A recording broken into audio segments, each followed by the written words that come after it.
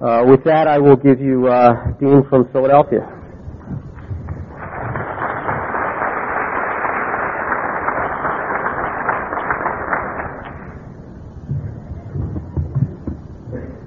Hello, I'm Dean. I'm a drug addict and an alcoholic. I was asked to speak on step one, which is we admitted we were powerless over alcohol, that our lives had become unmanageable. So I'll just tell my story. I got to Marworth in Waverly, Pennsylvania on October 14, 1988, and it is a miracle that I've been sober every day since that day. I was told there that I have a disease of feelings. I believe that. I've never forgotten those words. In my youth, I learned how to make adjustments for my feelings. So I learned that when I was angry, I wasn't allowed to express it, so I learned to be quiet and hold it in myself and smile. And when I was sad or scared or hurt, I learned not to cry. And I learned that I would be reprimanded if I cried, you sissy, you baby. So I learned to breathe slowly and hold that in.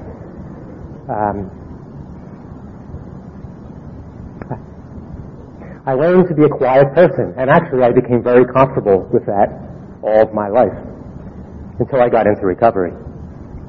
I learned to listen to music and sit with my boa constrictors in my bedroom, and so I always felt very uncomfortable with the public, with the world. I was very uncomfortable in my own skin, actually. The first time I poured myself a drink, I was 12 years old on New Year's Eve, and I didn't really like the taste, but I kept pouring it. A bunch of friends of mine had confiscated some alcohol, and I just kept drinking it until I couldn't drink anymore, until I blacked out. And I loved that feeling, but I was a good kid, and I didn't pursue alcohol for a long time after that. I was a model student. I was well behaved. I smiled. I was polite. I was a gentleman. But I hated myself and the world. I was very uncomfortable. When I got to college,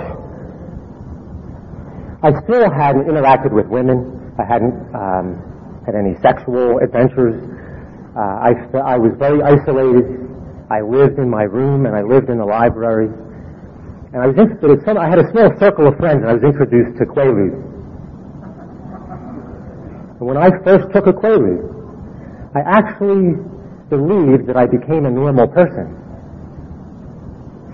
I'll never forget that feeling, but the feeling made me feel so comfortable with life. I loved it. And I learned that actually there were Quaalude doctors in West Philadelphia, that I could get a script for 30 Quaaludes. And it was important to me to get over my fear of doing something like that so that I could feel normal.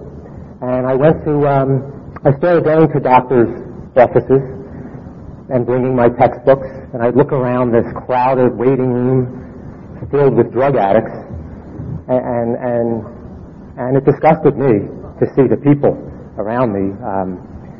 Well, I was studying to be a doctor, and I felt entitled to be there. My life, I was not powerless. I didn't feel powerless at this point. In fact, I remember one day I left the doctor's office with a prescription, and I drove down the block, and I was surrounded by police cars. I was a good young man. I had never interacted with police before, and I was surrounded by police cars with sirens a few blocks from his office. And they came to my car, and I couldn't breathe, and I'm holding a prescription in my pocket, and I was starting to pray and thinking this can't be happening, and I will never, ever, ever be doing anything like this again. And the police came into my car and asked me questions, and I drove away shaking, knowing I would never, ever get involved with anything like this again. And I went home and cried and laid in my bed, and by the next morning, I was over that. And I drove back into West Philly to fill the prescription and reward myself. I took 2 Quaaludes instead of 1. And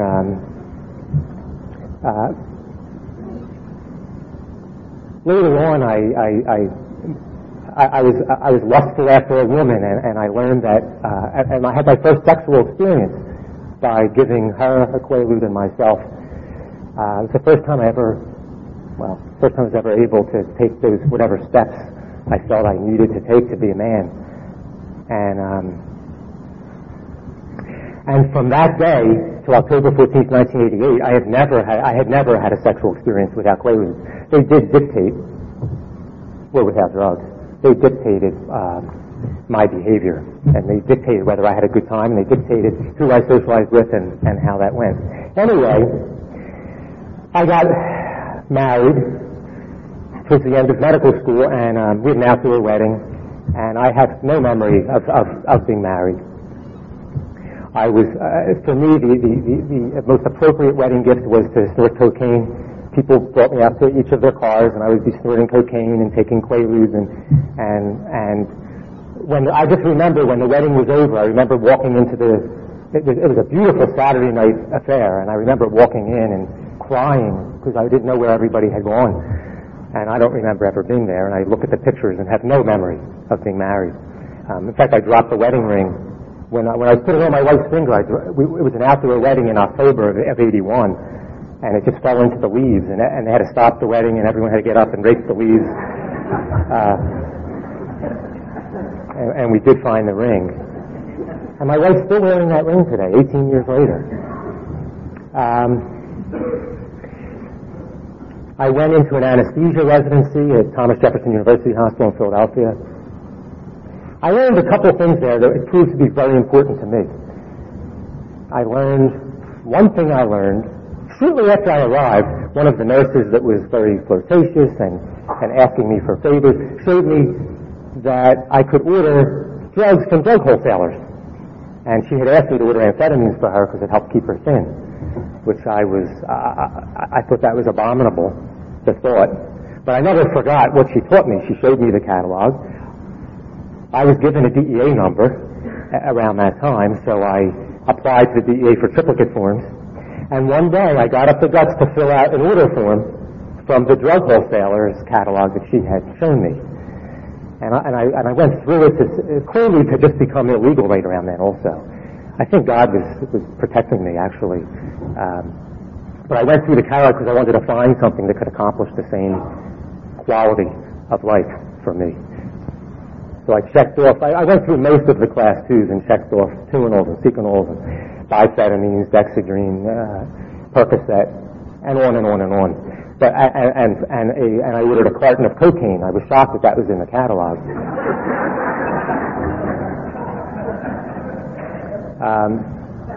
8 days later, I came back to my condominium on Pine Street in Philadelphia, and I opened, and I came to the lobby, and I saw a carton sitting there, post-call, and the return address was Rugby Pharmaceuticals, and I took the carton up to my condo. My wife was at work, and I opened it up, and I saw the carton of cocaine and bottles of pills. And I knew God had blessed me that day.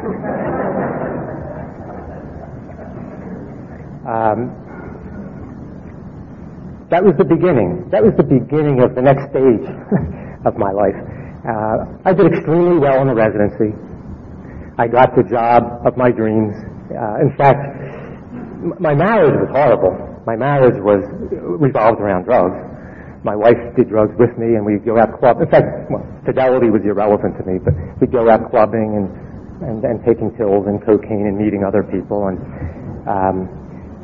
my wife lost 2 babies, miscarried twice at that time, and things were stressful.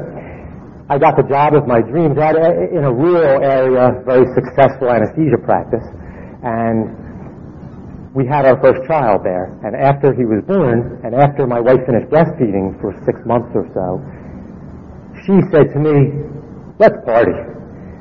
And I was so happy. I went ahead and ordered. I did what I had originally done, what I learned to do. I ordered everything in the catalog. And I couldn't find anything I loved. I took Percocet, and it made me a little nauseated.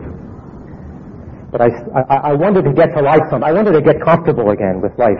So I took another Percocet the next day, and I kept repeating that until I felt comfortable with them. In fact, until I started to feel a little euphoria from them. And I started to take Percocet when I was playing with my son, when he was 1 or 2 years old. My days off, I was a wonderful father, and I would take a Percocet or two, just like my father. I had a scotch or two when I was a kid. And I felt good about that. I had rules. I would never take a pill at the hospital. I would never take a pill on call, etc. So it was a reward system I developed.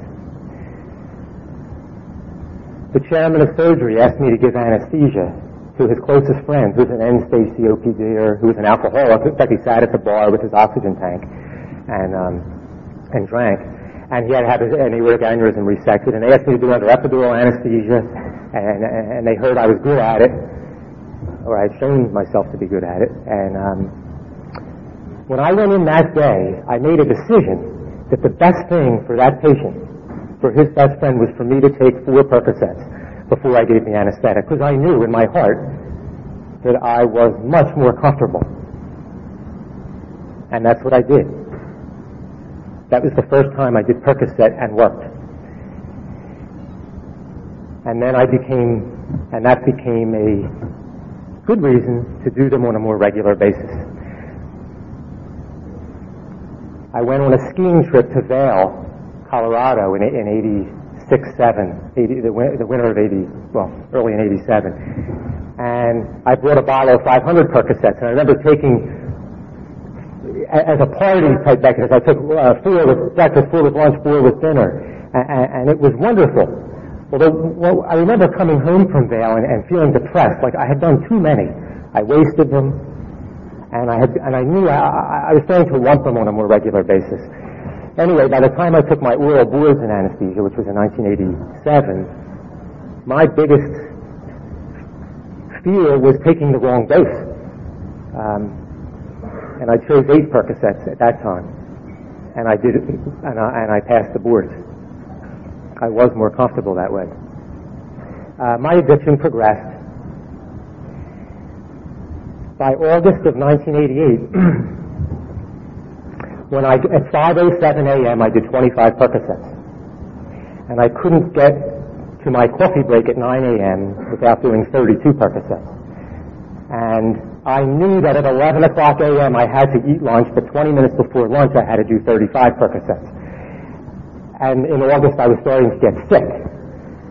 So I knew I had to vomit before I did the Percocets, because it was important for me to take them, because if I didn't take them, the withdrawal was too severe. I mean, I was having chills, I was having stomach pains, I just felt sick, and I knew I needed to do it, so I would vomit. And by then I was starting to vomit blood before lunch, so that I could take my lunch dose. And then I took 3 more doses during the day. I was ordering 10,000 Percocets a month, hoping that I could get 2 or 3 of the 1,000. But every day, when I woke up in the morning, I wrote 3 prescriptions, and I left them on my wife's armoire with 3 different names. I made up 3 names every day, and 3 different addresses. And we loved each other when she filled 3 scripts, and if she only filled 1, there was a little tension. If she filled none, I was angry. And that was because sometimes UPS didn't make their delivery on time. The DEA, I received a registered mail in August saying that they were concerned about the quantities of Percocet that I was receiving. And I cried for a day. This was the scariest thing that had ever happened to me to that day. And then I got a brilliant idea, like many of us get. And I ordered 10,000 Percobans. I actually believed that would show up in a different file on their computer. But the day I got the Percobans, and I took 32 or so Percobans, I could have died. I don't know why I didn't die or why something, but the pain in my stomach from the aspirin was intolerable.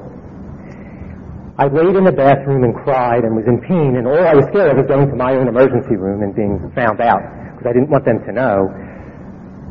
how sick I was. I had ringing in my ears.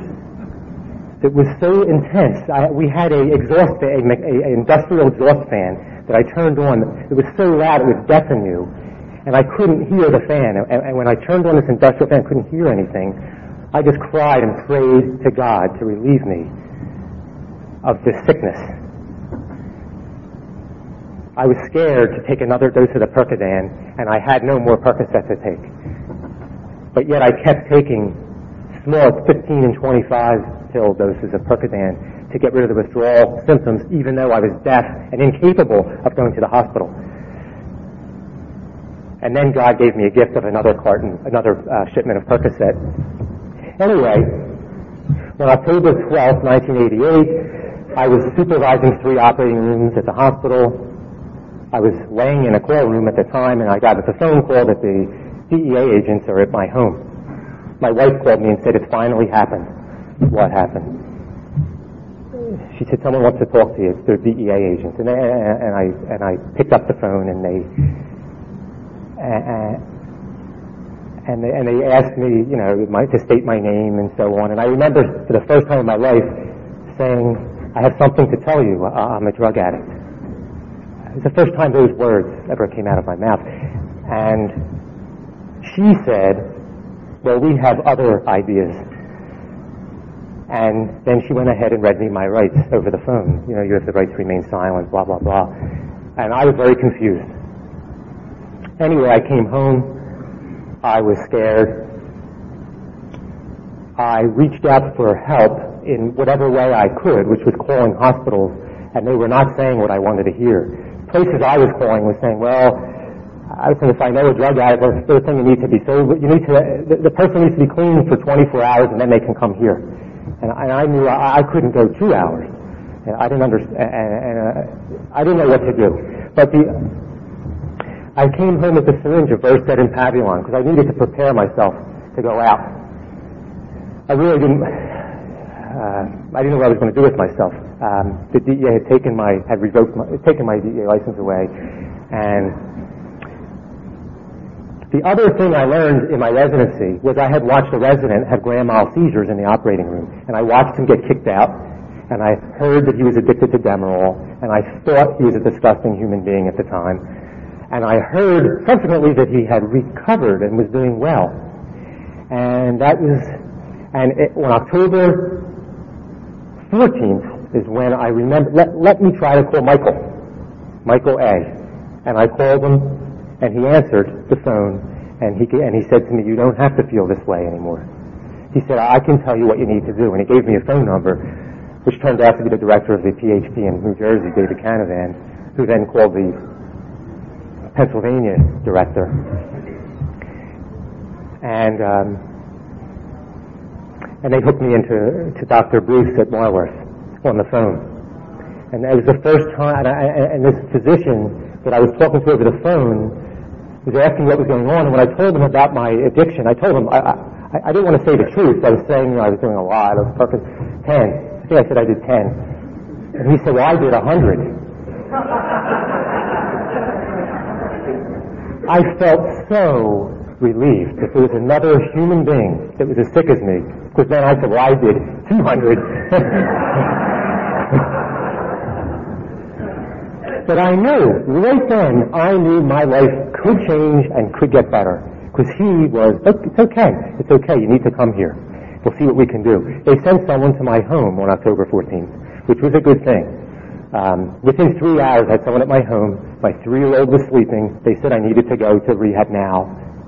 I had other knocks on the door. My mother-in-law came over. The state of Board of Medicine sent people to my home, it was interesting.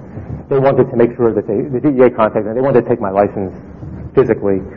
And I ended up getting driven to Marworth. I was very concerned they wouldn't have enough Percocet there to wean me.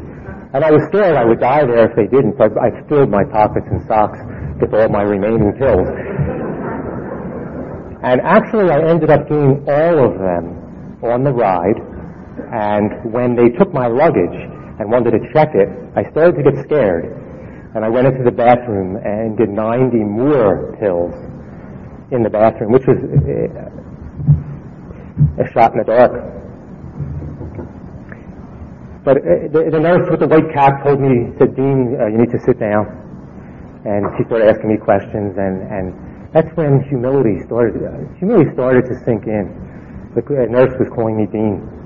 I was a very big shot anesthesiologist at that time in my other life. And I learned, I knew I was powerless over drugs, and I knew I was powerless over alcohol. They taught me that I needed to take care of myself, and they taught me how to fake it till I make it. They taught me how to pray every day. They taught me about the steps. They gave me hope at Marworth. I came home. I was blacked out at Marworth. I spent 41 days where I wasn't allowed to talk to anybody. No phone calls. So I had no interaction with the outside world for 41 days. And on the 42nd day, I was allowed to I spoke to my wife, and she came to the rehab.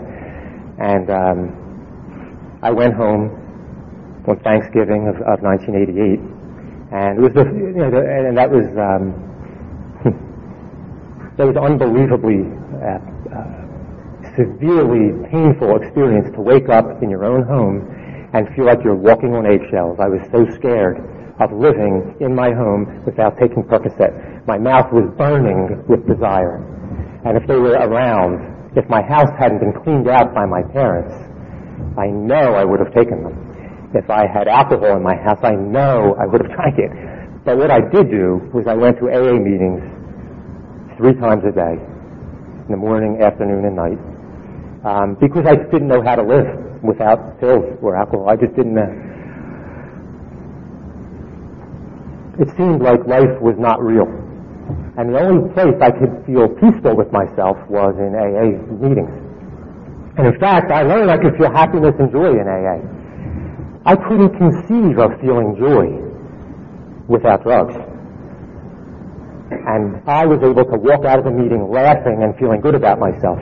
And at that point, my license to practice medicine was suspended. My DEA was revoked. The State Bureau of Narcotics was in touch with me. My hospital privileges, of course, were suspended. My partnership in a private corporation was dissolved. And I had to go to these unemployment lines in Warminster.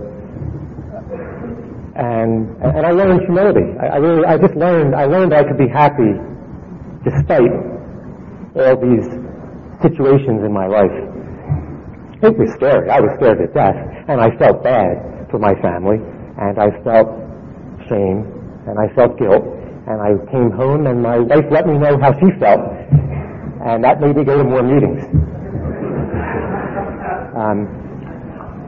But my life became manageable. I've learned how life can be manageable now.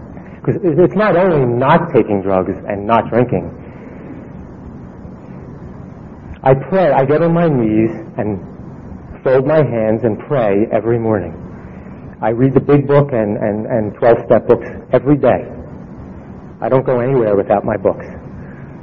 Lately, I've been calling my sponsor constantly. I go to AA meetings regularly. I try to help other people whenever I'm asked or feel that I could be helpful. My life can be manageable now if I work the steps. And when I deviate, it's not manageable. But generally, my life has become beyond my wildest dreams, which is what they promised. That's what they promised, and I was hopeless, and I had nothing else to hold on to.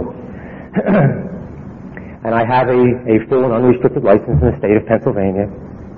And the DEA gave me a certificate, which is unrestricted, which it took 3 years or 4 years. And I didn't mention the fact that the Department of Justice decided to make an example of me 3 to 4 years into sobriety. They wanted me imprisoned for 77,000 doses of Percocet and being the largest distributor on the East Coast of narcotics. And they wanted me to be a drug kingpin. I fell under the drug kingpin statute, and it was not fathomable to them that I didn't sell one single dose.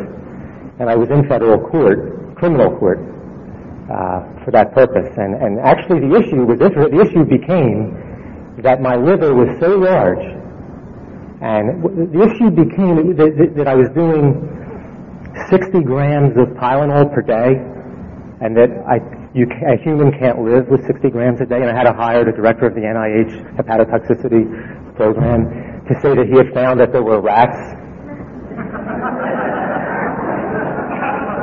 that he had gotten to develop tolerance to Tylenol.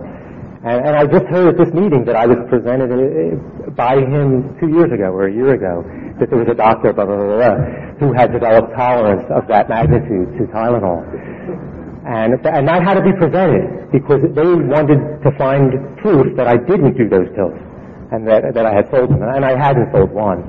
And that's fortunate. But anyway, I wouldn't give one away to my mother. And I could be honest about that in court, and I guess the judge felt that I was being honest because they didn't put me in prison. And I'm here today, and and all of the criminal issues have resolved. And in fact, the day the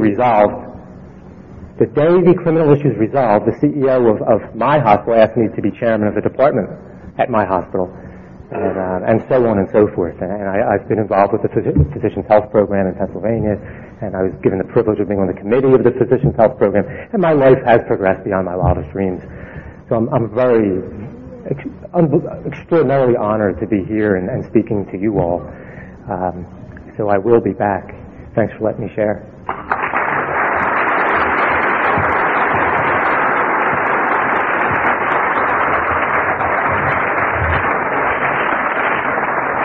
I had the pleasure of meeting him in Gettysburg at a Physicians Health Program function. And so one of those guys that you sit down with and you have an instant bond, of common purpose. He's just a warm, open human being, and I'm sure he's got a powerful message about step 2. And with that, I'll give you Mike. Thanks. Enough for all my notes, son. Hi, everyone. My name's Mike. I'm an alcoholic and a drug addict. I don't know how Stan taught me into this, but I'm going to try to get through it. Came to believe that a power greater than myself could restore us to sanity.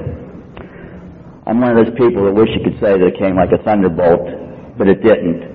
My experience with step 2 is more like we read about in the big book by William James, The Educational Variety. I just want to preface my remarks by saying that part of my understanding of my higher power today is that I don't completely understand him. I guess I'll tell you a little bit about my youthful spiritual experience. And essentially, I was raised a fairly typical Christian. I went to church, was taught about Jesus. The problem that developed for me was the people who weren't Christians weren't going to heaven, and probably if you weren't the right type of Christian, you weren't going to heaven either. I just couldn't understand how God, that was supposed to be good, compassionate, fair, could let this happen, let all these people go to hell. So basically, this conflict caused me to be turned off by religion, and I just ignored it. I basically, as I said, became agnostic. I thought the intent of organized religion was good for most people, but not for me. I kind of characterized those people and looked down on them as being weaker than myself. In a sense, I was becoming self-will one ride at this time. I was becoming my own higher power, and as we all know, when you become your own higher power, you can rationalize anything. In college, I continued to study some religion and tried to understand it a little better. I just couldn't resolve in my mind why wars could be fought, people died over religious concepts. If you didn't believe in a specific religious God, why wars could be fought and people could be killed. Why God would let this happen. There was only one right God by most religions. It was about this time my usage began to escalate, and I'll try not to talk too much about it, but I probably will. Up until this time, I was basically a weekend drinker. But I found out retrospectively that I was always already in a relief phase. I began having significant consequences, which I won't bore you with. And I also began taking amphetamines purportedly to help me study. I was using the common rationalizations at that time. I only drink on the weekends. I don't have to drink. I only take the speed to study. It makes me more functional. All the things that we hear about. During my first year of medical school, I started smoking marijuana, presumably to help me relax from the stress. In the third year, I began to take some benzos because of stress and anxiety, and I also started using cocaine for the times that I needed the shorter-term lift. And I just didn't feel good enough. In my internship, I began using the narcs, primarily for hangovers, but more truthfully, probably just when I just didn't feel good enough. In my early years of practice, because I couldn't sleep now, because I was taking 4 Black Beauties a day, I began taking the sleeping pills.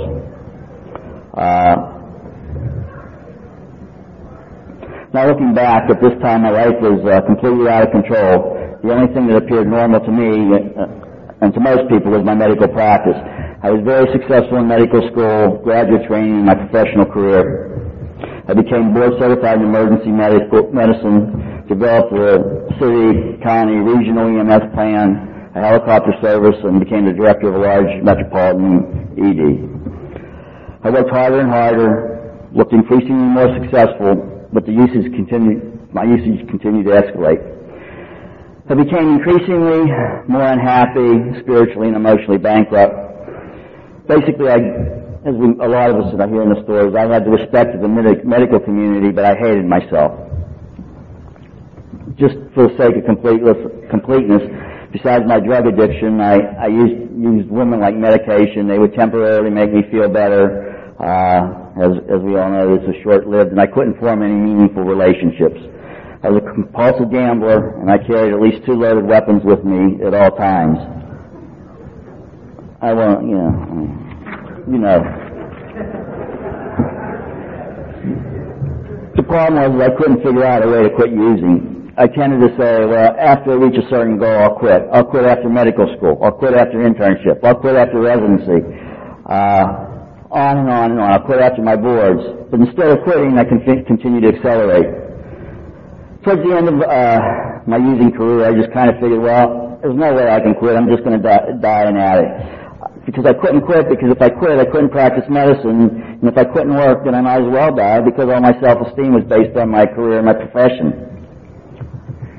At the end of my using career, I was using about 4 or 5 Black Beauties a day, taking at least 10 Percodan, at least 5 10-milligram Valium, 4 or 5 Halcyon, 10 Placidil, drinking a fifth of alcohol, but I drank Grand Marnier, that high-class stuff. And this is just what I used to survive and function on a daily basis.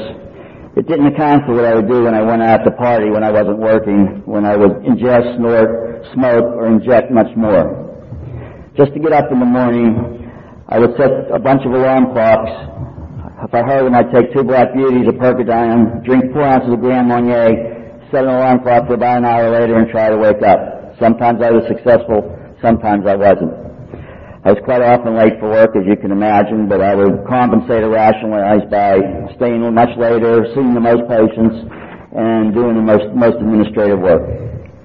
During work, I had to take benzos because I couldn't have alcohol in my breath, and if I didn't have alcohol in my breath, I would have a seizure. Since I could not figure out a way to quit on my own, I got some unexpected and unwanted help. One evening, while I was at home, a group of people showed up. I didn't know who they were initially, but it was a task force, drug task force, composed of FBI agents, DEA agents, IRS agents, state police, local police. They wanted all my medical records, and they also wanted to search my house. I couldn't imagine for sure what they wanted, but I was starting to get the idea. Basically, they told me that my prescribing habits were so bad and I was using so much drugs that they thought I was selling them. But after a lengthy investigation, they determined I was just diverting them for my use. I was still facing many hundreds of years in jail, millions of dollars in fines, property forfeitures, the usual licensing consequences, and worst of all, the public humiliation. I was to be a media star, a TV star that I really hadn't hoped to be. Essentially, at this time, this is my bottom. Now I knew I was going to have trouble supplying my drugs. I knew I'd probably have to quit not because I wanted to, but if I didn't lose my license, they'd at least be scrutinizing my prescribing practices.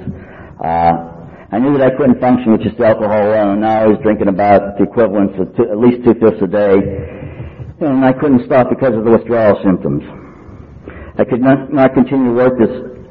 I couldn't continue to work drinking, so I had to figure out what to do, and I thought, well, maybe I have a problem. I need to go to the best place in the world, some big reputable place. So I thought the Mayo Clinic sounded good, especially since I only knew a couple people, and it was fairly far away from my home. I called the work and told them I was sick, going to the Mayo Clinic, but I didn't tell them what was wrong with me because I was just too embarrassed. By the way, you don't call people and tell them you're sick and going to the Mayo Clinic. They all think you have cancer or something terrible like that. Anyway, at the Mayo Clinic, I went through a detoxification in the obligatory 28-day program. Essentially, I was cleaned up and, most importantly, introduced to AA. The idea of AA was okay with me because I knew from my training it was the only thing that really worked. Didn't know much about it other than it was a program of complete abstinence, which I didn't think was possible for me. I couldn't breathe without drugs or alcohol, but I made a commitment that I was going to give it 100%. I was going to show up, hang in, listen, and do exactly what they told me. The first meeting I went to was at a place called Guest House in Rochester, Minnesota. It was a treatment center for Catholic priests that had problems with alcohol and drugs. I didn't know that, but that's what it turned out to be. The first lead I heard was a priest who could not stop drinking and was having trouble with faith, spirituality, and he said he forgot how to pray. This helped me immensely because I thought if it could happen to a Catholic priest, possibly, maybe, it just might could have happened to me. From that point on, I went to a lot of meetings, and the first thing I noticed, even as sick as I was, that at the beginning of every meeting they read the 12 steps. And even as sick as I was, I knew that the 12 steps were the key. I had no problems with the first step. I knew I was an addict and an alcoholic. The second step was my most difficult step, primarily because of the conflicts and incongruities that I had with the religion had presented to me in my earlier years. I started reading the Bible, the Quran, the Torah, every other Eastern, Western book I could get a hold of, listening to religious tapes, reading all the AA literature, talking about the second step, but I continued to have difficulty. Finally, I used AA as my higher power to restore me to sanity, and something that simple, it took me about 8 months to get, but that was tough. And the first thing I had to come to terms with is that I wasn't the higher power. It wasn't me. And the concept of faking it until I make it. Incidentally, I hated those slogans when I first came here. Now I love them. I began praying on my knees briefly in the morning, asking for help. And in the evening, on my knees, thanking the great spiritual force of the universe for keeping me clean and sober that day. I just tried to do the right thing, living my life with the good order of directions the AA program taught me and I heard about in meetings, and leave the results fall where they may. Basically, thy will be done. I then realized that I had taken the third step, and it was God as I understand Him, which I don't completely understand, and I came to believe at that time that most religions were different ways to get to the great spiritual force of God in the universe. Again, good order and direction, and doing the right things, and letting the laws of the universe and the laws of nature do the rest. I've fairly rapidly progressed through the rest of the steps, and I kind of think that the 12 steps sums it all up when it says having had a spiritual awakening. It's the spiritual awakening that's important. It doesn't say that we get completely spiritual overnight. It's a growth process. It's progress, not perfection. The main thing I know today is that I'm not the higher power. He, she, or they, or it is manifested by AA principles, people, AA meetings, the laws of mathematics and nature, the teachings of all good religions, just doing what my conscience tells me is right and leaving the results to God. Now, after 11 years, I'm reaping all the benefits I hear about in this room so often. I live life on life's terms. I have a wife, a 4-year-old child. I'm not the richest person in the world, but I practice medicine on a much more spiritual level, and the money that I need comes. Today I don't try to think myself into good acting anymore. I try to act myself into good thinking. I don't see life so much as a problem to be solved, but more of a mystery to be lived. And for this, I thank you people in this program. Thank you.